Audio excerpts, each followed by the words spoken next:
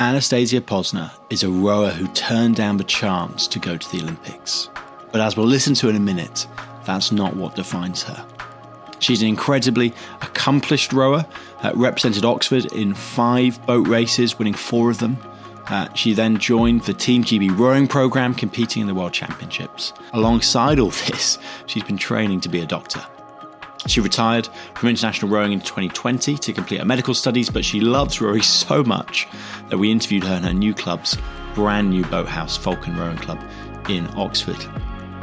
Now, I think this is one of my favourite interviews we've ever done. It's honest, it's raw, it's insightful into the world of elite sport. So if you're listening and you compete at the top level or you don't, I think this will still be really, really helpful as you think through how your faith and sport fit together. It's really insightful. So let's dive in. Let's listen now as Graham Daniels interviews Anastasia Posner. Anastasia, welcome to the Christians in Sport podcast. Thank you. You know the first question, it's rehearsed.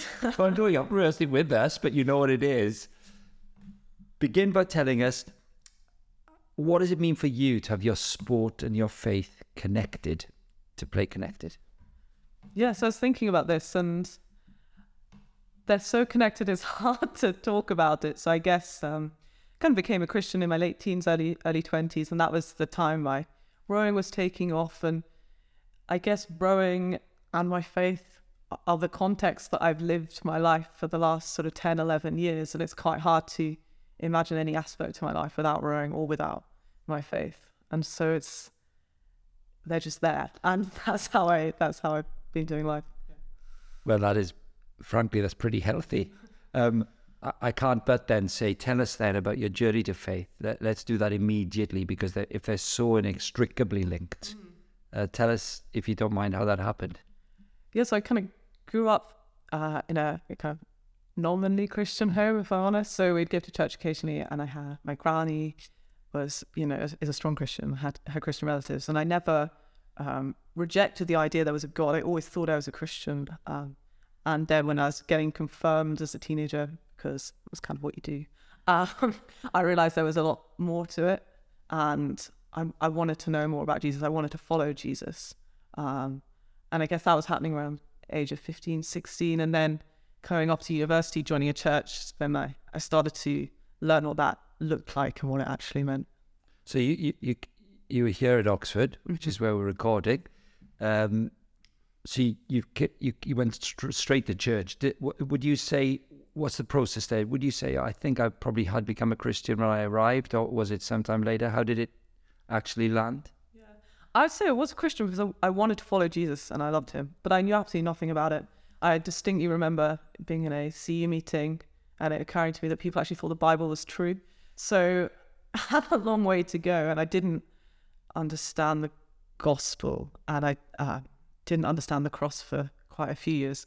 But, the first Sunday in Oxford, I went along to church. I was excited. That was one of the things I was looking forward to about starting university was joining a church and learning more about what it meant to be a Christian. So that first year as a fresher here was pivotal in getting a few of the building blocks in place. Yeah, I'd definitely say so. Just learning what it meant to be a Christian. I didn't tell anyone that I didn't actually know anything. If anyone else is in my position, maybe that would be a word of advice, because I think everyone just assumes a fresher turning up on the first Sunday has got all the answers, but I certainly didn't. So it's just a period of discovering things, and I think it was more in my third year, more involved in the rowing, that I really kind of understood what it meant to be a Christian and why the cross was necessary. I think I've been fortunate to, I guess, have a lot of success in life and sport and academics, and I basically thought I was quite great. And it took me finding things harder to see that I wasn't great, that I was a sinner, and that I needed Jesus. And when I got that on my heart, rather than just knowing I needed forgiveness, but believing I needed it, then that was pretty pivotal. When you came up to Oxford, you were in the crew for the boat race as a fresher. Indeed, for the first 4 years. 4 years. You did 4 years, and you won them all. You won every boat race. And when I arrived today, I was thinking, wow, that's some stat, 4-0. Only to discover that you did row last year at 22. So it's now 4-1. Let's put it like that. Give us a feel. This is recorded because of the boat race this month. Give us a feel of being in the boat race. Yes, it's incredible, and like right up there with my kind of best rowing memories. Like, it's important to remind people that when I came in 2013, the women didn't do the boat race in London. It wasn't on the television. We were the very first year to have any funding available. Before I arrived, it was funded by the athletes. So I came at an exciting time. So I remember there was a newspaper article just after I'd accepted my offer to Oxford, literally the next day, and I wasn't really sure what I'd done because it wasn't the strongest programme. And that announced that the women would be doing the boat race in 2015 with the men, and that they would be properly funded as the men. And that was before I arrived. So I arrived at an awesome time, and that was from 2013 to 2015, a kind of 3-year build-up to this moment that was significant in the world of British sport. The boat race is iconic. I often say to people, it's an opportunity you don't deserve, but you get to enjoy, your university athletes competing in front of millions of people. It's mad. But it's important that there are women doing that and that they're visible, and we got to be the first women to do that and the first women to win. I was rather hoping to ask you about it, because having done it, having been in it twice, and then to be right at the heart of it, describe the differences then. You're in the public arena, big time, on the television. Was it massively different from the first two? Yeah, like completely different. Elements were similar, so we had the same coach, and she was really passionate about women's sport, and she'd really driven into us the significance of what we were doing from the first day in September 2012. And so that culture of the team, realising that we were building towards this massive moment for women's sport, that had been there for 3 years, but to actually be there in London on the television, it was mad. I was the president that year, so I had a lot of media, and we had some ridiculous events. Like, we got invited to like Women's Sports Personality of the Year and Times Sport, I don't know. So we were off to these award ceremonies and everything, and it was fun. But on the day, it's an experience that other rowers will never have, not even at the elite level, of walking out, and there are about 300,000 people on the banks and about 5 to 7 million people watching live on television. And it's surreal and it's exciting. And there's this moment that I think is quite special when you walk out from the boathouse and they're counting you down. They're like 5, 4, 3, for the telly. And you walk out and it's mad and you're so focused, but there's chaos everywhere. And then you push out onto the river, it's a big river, and you're out in the middle, and suddenly it's just you and your crew, like ready to do what you can do. And like that contrast I saw was pretty cool, of enjoying the excitement on the bank and then just being your unit ready to race. Must be amazing to be, you will always have been the president of the boat club in that first ever race of that magnitude. That's in the record books, isn't that class? Yeah, it was. I'm just so grateful. The timing, was nothing of my own doing, and I feel that, God's been kind. Like, it was an amazing experience, and I came along at such an exciting time for women's rowing. I was also the first schoolgirl to race at Henley in 2012. All of these milestones just fell at the perfect time for me, and I'm really grateful for that. Well, on to another milestone, which must have been an incredibly hard decision. In September 2016, you joined the GB squad. So that means leaving university 4 years in to your medical training with a view to getting ready for Tokyo 2020. That's a shift. That is a huge life decision. Would you mind talking us through a bit of that decision a little bit? And then what was the significant change from being an undergraduate rower here to being the GB squad? Yeah. I'll say I'm not a big dreamer, so I didn't necessarily see the change coming. Kind of, in most things, I'm quite a one day at a time kind of person. So I was doing my best and opportunities open up. And in the February of 2016, there was a trial for people not going to the Rio Olympics. And I think I won that by 10 seconds, maybe a bit more. And I do remember thinking much of it rather than just being satisfied and then cracking back on with medical school and the boat race. But in the summer, towards the end of my fourth year of med school, I was really struggling with the recovery side. So just, getting up, training before, then cycling up the hill to Headington. So it's just not an insignificant training cycle. Then being on my feet all day, following the consultant around the hospital, then kind of skiving off at lunchtime, hoping no one would notice, cycle back to training. And I wasn't recovering, so I was passing out quite a lot. I was exhausted. And it was only then that it occurred to me that just rowing would be a solution. And I only had a couple of weeks really to sort it out before the fifth year started. But the med school were super supportive. They said, you can have a year. And if it looks like you're good at the end of the year, then you can have more years. And so that was our agreement. And then my parents are quite laid back. But my dad did say to me, I never thought you'd earn any money anyway. But he loves it. But I just announced to them that was my plan. And they were like, okay. So everyone was supportive and laid back. And maybe saw it coming before I did. I don't know. Well, they obviously did. If you smashed it by 10 seconds in February. How big a change was it? So, you're fainting because you're trying to do everything. What were the physical demands? Were they harder? Yeah, in one sense harder, like huge volumes of training. And I was probably the only one who hadn't been rowing at a high level before. So lots of people were joining the senior team for the first time, but they maybe had a year between university and that rowing at club level at the top level. So I went from training 10 times a week for the boat race to training 3 times a day. And even the training I was doing, the sessions were longer. A lot of stuff in the gym, and I'm very small for an open weight rower. And I remember the weights coach just watching me try to squat, just like, horrified. Like, how had someone got themselves onto the team without being able to squat? And I was there with the bar, basically, learning how to do all of that for the first time. So it was a huge step up in terms of training. And, I think I'd probably been the least professional before the start of that season.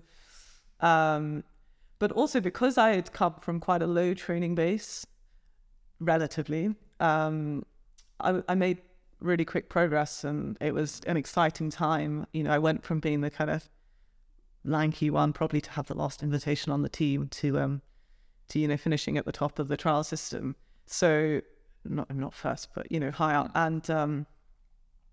And the coach he said to me, like, I wasn't sure about you, didn't know if you'd be any good, but yeah, this has gone well. So that first year was exciting, just because I could focus on my rowing. I was doing a lot more. I was getting better fast. I was traveling the world, racing at World Cups, and it was really exciting. Psychologically, is an entirely different aspect again, isn't it? When you're competing full time, and indeed in your sport, you're training every day with the very people who are competing against each other for a seat in the boat. Mm-hmm. How different, good or bad, was that in relation to being an amateur? Really? Yeah, like completely different. And I think the first year, the excitement and the novelty for everyone, like a lot of us, we knew after the Rio Olympics, pretty much everyone retired. We had a few returners. So we all knew, we were all going on training camp for the first time and going to the World Cup for the first time. And that somewhat settled the competitiveness, and we were all just pleased to be there. But over the next few years, it's intense, and just that constantly being compared, because it's not even like you have a trial every month or whatever. They were recording everything. So, every piece you did on the row machine, every piece you did on the water, every training session, what you're doing in the gym, what you weighed, it was all being monitored. And that kind of relentlessness of knowing that, like, oh no, today that person beat me, but usually I beat them, or, I finished in this position in my pair, but I want to be here. Even in training sessions, it was there just all the time. And it's tiring, really, really tiring. Can you escape that stress? Because for those who are in elite sport who are listening to us, pretty much all elite sport now is 24/7 monitored, physically for certain. How do you, can you escape the stress? What mechanisms? I know it's a private question, so I don't need to know private answers, but what mechanisms does a person deploy to find some equilibrium here? So I think it's hard to escape because when you're not at training, you're at home and you're recovering and you're avoiding people who are ill, or you're getting ill, or you're thinking about what you eat, or you're not going to a wedding when everyone else is. And I think it is hard to escape, because if it's not the pressure to perform that you have at training, it's the pressure to be ready to perform or to recover. So I think it's hard to escape, honestly. There are times in the season where it's easier to escape, like, after selection has been finished, you're going into summer, you're going into the racing season, you have the pressure to perform in the race and you want your crew to be as good as possible, but you haven't got that individual pressure. I think it's more of a shared burden. I did a lot of my racing in an 8, and sure, we really want, and that's a slightly different pressure, a pressure to perform together rather than a pressure individually to perform against someone else. Hey, thanks so much for listening to the Christians in Sport podcast. I hope you're enjoying our chat with Anastasia. We'll get back to it in just a minute. Now, at Christians in Sport, we long to give every sportsperson the opportunity to hear about Jesus. Could you help us do that? We're looking to raise up more monthly donors to support the work of reaching the world of sport for Christ, including producing more resources like this. If you think that's something you could do as you prayerfully consider your giving, then just head to christiansinsport.org.uk/donate to check out a number of exciting stories about how God has brought people to follow him in the world of sport, and what you can do to help us continue to do that. Thanks. Let's head back to listen to Anastasia and Danno continue their conversation.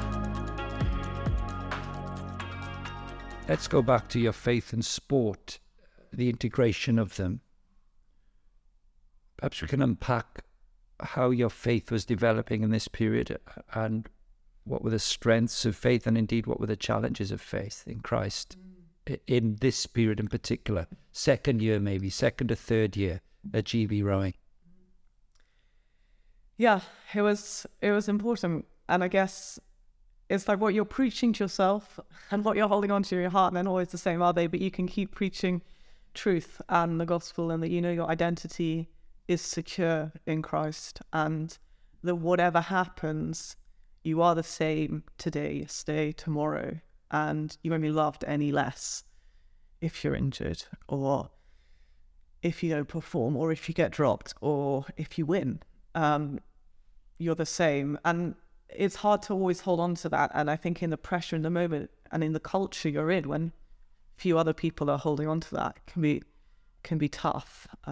I was fortunate, God was kind in giving me Becky Musri. So she was another Christian on the team. We actually rowed the pair together and had a lot of success. And that was, you don't choose who you row the pair with. That was an incredibly special time. And we could, especially when we were racing internationally in the pair together, being able to pray before going out, getting it on the water before going to race the World Cup or whatever it was, or the World Champs winning the 8 together. It was a real privilege, and we were able to keep pointing each other to Jesus at different points in our Christian journey, but keep pointing each other back to it and reminding each other of what's true.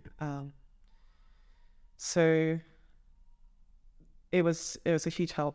But I think also at times I thought it kind of made it challenging, because I knew my identity wasn't in Rome. And sometimes if you're pursuing being the best in the world and you're trying to get to the Olympics, you always have to tell yourself it's everything, because it demands so much of you. and you have to make so many sacrifices and you have to be so selfish. It's hard to justify if it doesn't actually matter in the grand scheme of things. And I found a bit of a tension there. I know Christians' sport motto is, Romans 12, we're using our bodies for the glory of God. But sometimes I found it hard to be like, well, God cares and he loves me and he wants to see me use my body to use the gifts that he's given me. But when it was tough and becoming all consuming, I was like, but my identity is secure. So do I need to do this? So I think it made it harder for me to be single-minded, because as Christians, we're not called to be selfishly single-minded. And I think maybe if I'd been an elite athlete for longer, that's something I would have matured into, and really understanding how to be the very best athlete for the glory of God.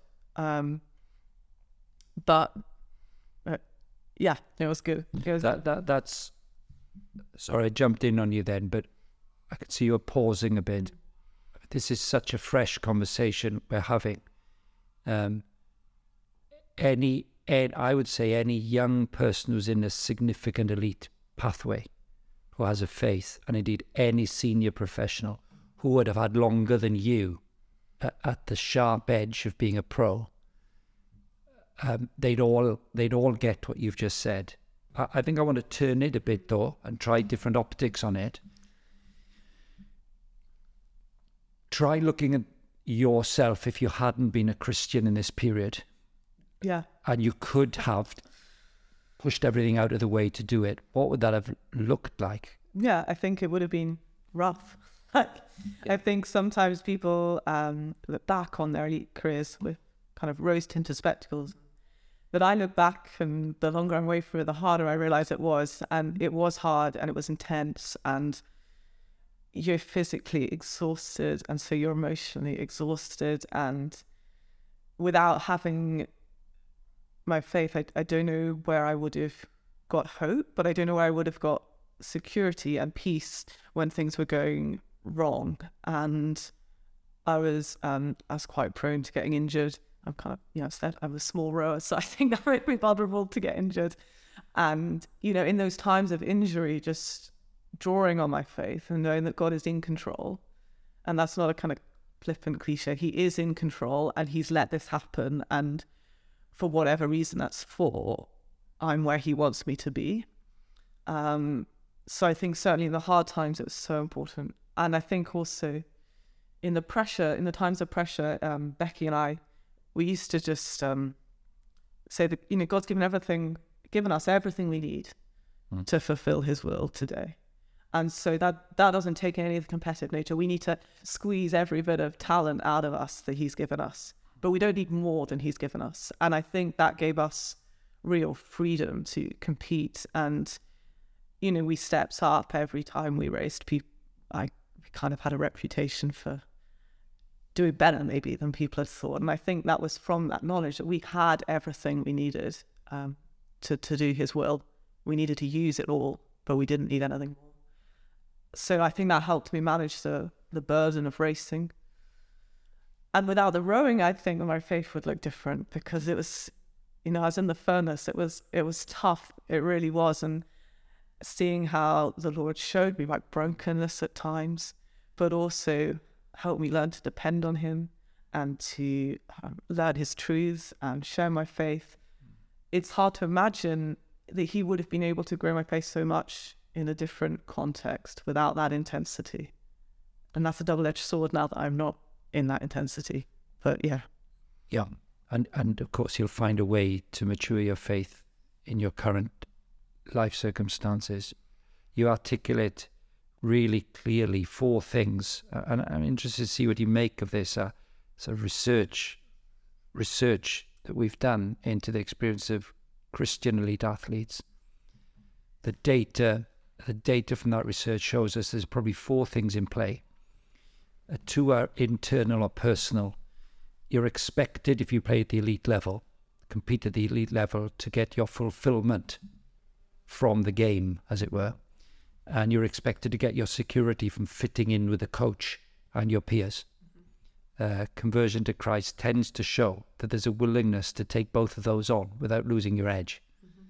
Your fulfillment's first in him, and your security's in him. But the result of that often is a third thing, which is if you're authentic in that, it leads to conflict. And it can lead to conflict at elite sport level, in all sports. But having come through conflict, which is invariable, that authenticity does lead to a witness where people will see that you can compete to the uttermost, hold your nerve on what's right and wrong, and will quietly come to you and say, could I talk to you about something personal? And it's about faith, to do with life and circumstances and so on. Did you find, I mean, it's a 4-year window, isn't it? Did you find that your authenticity did draw? You're a humble person, you're not going to just tell me yes. Your authenticity drew conversations in that context? Yeah, it was such a hard environment, and I think the tiredness coming away from it, I realised is pretty central to why it was so hard. And I was so aware of my sin, and I just wasn't, I think what I was aware of in that time was that I could say the wrong thing, and I could be nasty, and I could upset people, and that was all from that like burning intensity, and yet the Lord still used that, and I wasn't witnessing because people saw something of Christ in me, sadly. I was more witnessing when I could share that Christ was the answer to my brokenness, and that could be really painful at times, that I was just so aware of messing up or saying something unkind, because it's such an intense environment living and training with the people you're competing against. But it did give me opportunities to say why, as a Christian, I could acknowledge my sin and my brokenness and the hurt that it could cause at times. And yet I have forgiveness, and so can others.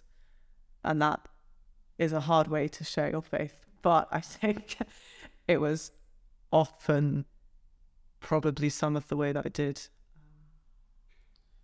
And I guess I had other opportunities throughout my rowing career where God brought people into my lives who were raised Christian, but maybe had actually kind of not been into church, let their faith fall away. And there was this mutual encouragement where I was excited to be a new Christian, and they had all of the teaching and the knowledge of what it looked like to be a Christian. And at each stage of my rowing career, I can think of someone who the Lord used to teach me so much, but also who he used me to get them back into church and get them on fire again for their faith. And didn't necessarily see anyone come to faith, but to a number of people like that was like a real privilege and so special.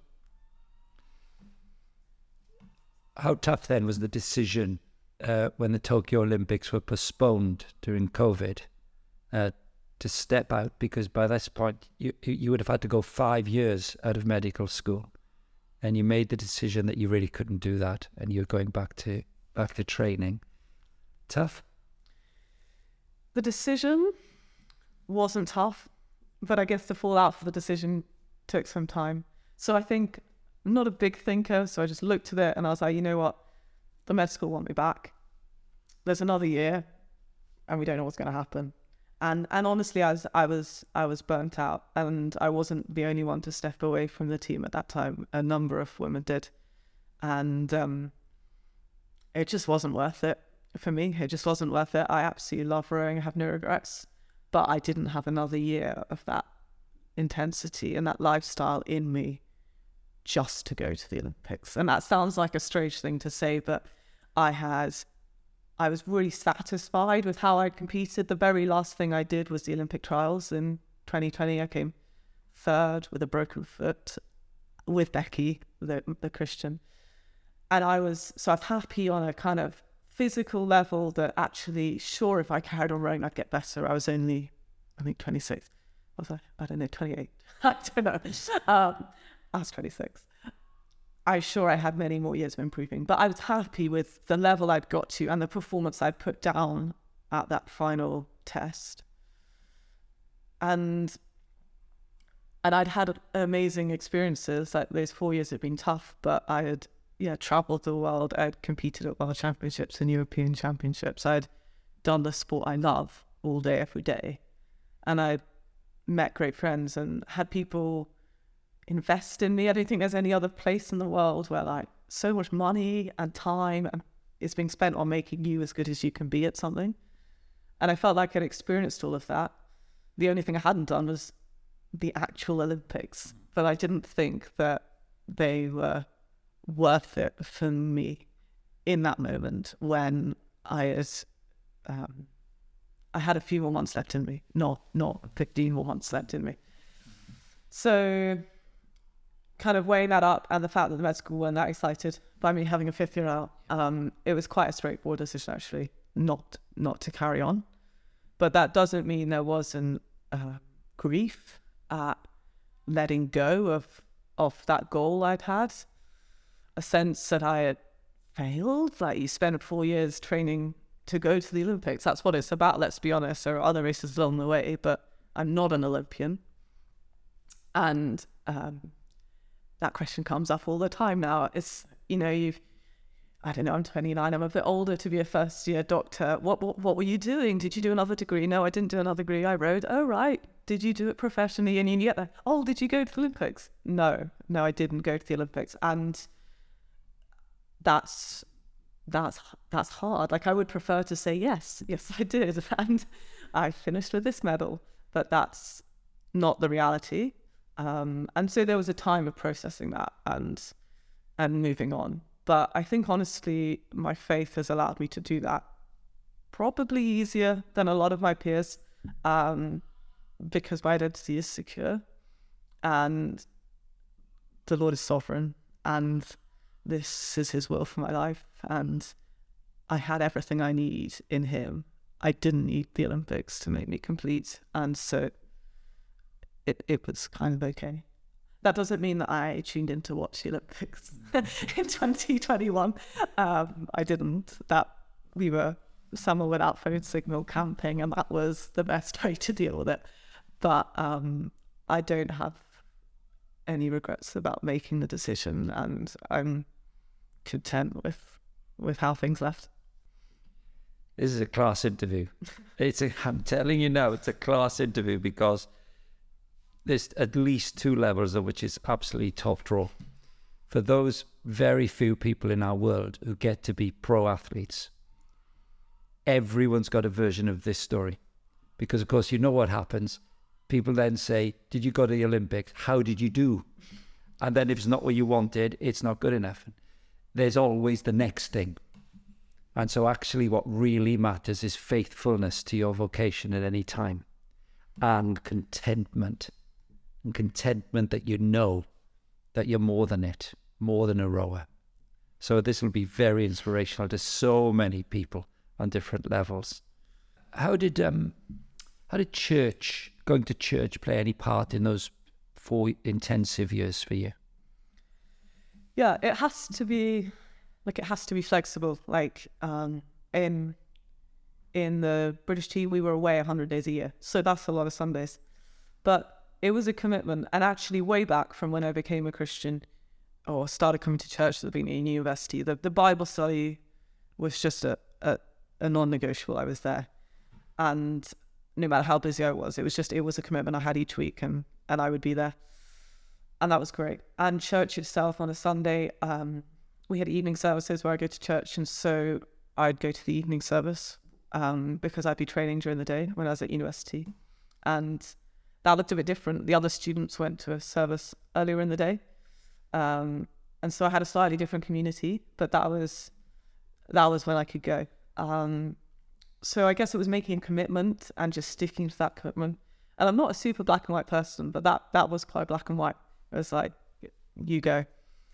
And then, when I joined the national team full time, I actually had a few more Sundays. We still trained some Sundays, but usually we'd be back. It was just one session. So if I was in the UK, I had Sundays off, which was nice. That was my first time having Sundays off, so I enjoyed that. And then when we were overseas, it was just trying to make time to look at the Bible, to listen to a talk, maybe listen to some Christian music. If I was with other Christians, there was another Christian on the team, we might look at the Bible together and just try and have church, just the two of us meeting together, and churches where Christians meet together. And that's not a substitute for actually going to church and hearing the teaching and being part of a big church family. But when you're away, it is still church. And so we used to train on training camps 2 full days, 1 half day on repeat for 2 weeks or 2.5 weeks. And so those half days were just my time to check in and look at the Bible with someone else and listen to some Christian music. Training camps are tough, you're room sharing, so you haven't really got your own space. And so I'd often go for walks and just listen to a talk or listen to some Christian music. And I was able to keep serving, I think, every year. So I was able to work with the students, and then we did English language ministry. And that takes some flexibility from the church as well. And I was supported by them. You know, I couldn't be there every week at the student Bible study because I wasn't in the country. But just allowing me to still serve and grow through that service, despite the fact that I couldn't make a commitment and I was going to be on and off, and my church family understanding that was really helpful too. And Debbie Flood and you are old friends, I dare say now. What was the relationship with Christians in sport in this whole period? Yes, I think it was like some time one Burial season when I was just worn down, turned up at church crying that the student worker, a lady called Sharon Mack, was like, this girl needs Christians in sport. So that's when she put me in touch with Debbie. So I started meeting with Debbie when I was still a student. So I was doing like age group stuff, like under 23 stuff for the GB and boat races. And we started meeting together. And that was just really helpful to have someone who gets it, because actually the intensity of the world youth sports, especially, dare I say, rowing, like the amount of training we do, it's absolutely relentless. And people, frankly, just don't get it in the church. They would love to, but they don't. And having someone who did get it and would get it when I was struggling and knew exactly what the trials were that I was going through, and could in that still point me back to Jesus and not belittle it, be like, yeah, this is tough, like this injury is really tough, or this selection period you're going through is really hard, but then pray about it and point me to Jesus was really helpful. And it was also, I think one of the things I struggled with at church was that I was the rower, and yet as a Christian I was being told that my identity wasn't in rowing. At church everyone just knew me about rowing, and they'd always ask me about rowing, and I was like, can you help me here? Like, I'm trying to have my identity in Christ, not in rowing. And that's something I really struggled with, or just found frustrating, to be honest. And it's also just your life, isn't it? So it's not very exciting for me that I'm good at rowing, even if it's exciting for other people. So, but Debbie is better at rowing and is a Christian, and just being able to just have for her to be completely unimpressed and just talk about life as a Christian was really helpful too. Meanwhile, here we are at the Falcon Boat Club, brand new, looking out on the river behind us. It's not even finished. And you've got us in here for the interview. What are you doing here? Yeah, I'm somewhat unusual, I think, in that I do love rowing. If it were just rowing, I would have carried on forever, but there's careers and families and all sorts of other things. And so, yeah, the first thing I did was, I returned to Oxford to finish my medical degree, and I took a year out of rowing. I still rowed. I'd go down to my club Leander and just sob in on a Saturday, and that was good fun. But I didn't do too much rowing. I thought I should probably focus on trying to remember all of the medicine I'd obviously forgotten over the previous 4 years. So I took a year out, but then I knew I wouldn't stay away for long. So I thought, well, final year of med school, why not? One more boat race. And coming at it from a completely different angle, because I guess I'd come in as a fresher.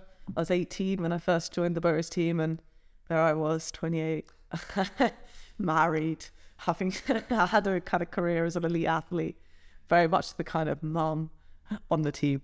And it was a special experience. I went back for a few reasons. Oxford had lost for a long time, and in my pride I thought, well, maybe I can get them back onto a winning streak, which I didn't. But also because I wanted to finish my rowing, and I think that was one of the hard things about COVID, was that I left the boathouse on that day of Olympic trials, like over the moon. I'd just come third us, and that was it. I never went back, other than to get my stuff like 3 months later. And so that sense that I never finished, that I never knew if I'd done my last test on the rowing machine. I hadn't known I'd done my last serious race. I felt like I wanted to finish and know I was finishing. And the final thing was I didn't want to give back. I'd learned a lot and really benefited from older athletes on the team when I was a boat race rower, a younger one. And so I just thought, well, maybe I can share some wisdom, some experience. So, and I love rowing. So that was quite fun. I really enjoyed going back. It was nice. I didn't really feel like I was under any pressure. So it's just back to looking forward to finishing my day in the hospital, or, well, not finishing it, skiving off at lunchtime to go rowing was good fun. And then I went away after the boat race. So I'd finished my exams already. And my husband and I went to Kenya on a mission trip. So I worked in a hospital. But the first day we got back from that, I was down at Falcon, joining up. In fact, I think I sent an email while I was still there. Because rowing is always going to be part of my life. And it's been great. I thought I was going to just use it to keep my boat, do some single sculling. I was like, I won't be rowing with people at Falcon because I'm arrogant. But after about 3 weeks, some older ladies, they've got a master's quad going, and they invited me to join. And so we train and we race in the 40 to 45-year-olds category. That's our average age. You're one of the 40-somethings. And it's great fun. So yeah, I'm back. This is still my happy place. Like, there's nothing more special to me than being on the water, actually. We were doing a Bible study on Micah last week, and there's that scene where sitting under the fig tree, and that vision of paradise. And I was encouraging people to think about, well, what does that look like for you? And the closest thing we have on earth for me is being out on the river with the sun out. So yeah, you'll never drag me off the river. That is a great place to finish our interview, isn't it? Anastasia, thanks very much. Brilliant. Thank you very much. Wow, well, that was absolutely super. Thanks so much to Anastasia for her time. Thanks to Falcon Boat Club for hosting us. I do hope that was helpful, challenging for you as you listened in. I know it was for me. Do let us know how you found it. Pop us online on social media. Drop us an email, podcast@christiansinsport.org.uk. Let us know your top takeaways. We love to hear things like that. And if you can, do leave us a rating and a review if you can. If you're listening on Apple Podcasts or Spotify, it means more people can find this and other podcasts we have in our library as well. Podcasts such as our Game Day podcast, which comes out once a week with a short devotion for sports people, or our Talks podcast, where you can listen to talks from our conferences and events. Finally, if you'd like to be connected more fully into the world of Christians in sport by connecting with other sports people like you, then we've got networks for those in amateur or elite sports, for students, also for parents of those in elite pathways. These networks just to help connect others in similar situations together, give them time in the Bible, chance to pray together, to think through what it looks like to live as a Christian in the world of sport. If that sounds up your street, then head to christiansinsport.org.uk/networks and you can sign up today. Thanks so much for listening in to today's podcast. It's been great having you. We've got plenty more to come soon. We'll see you next time.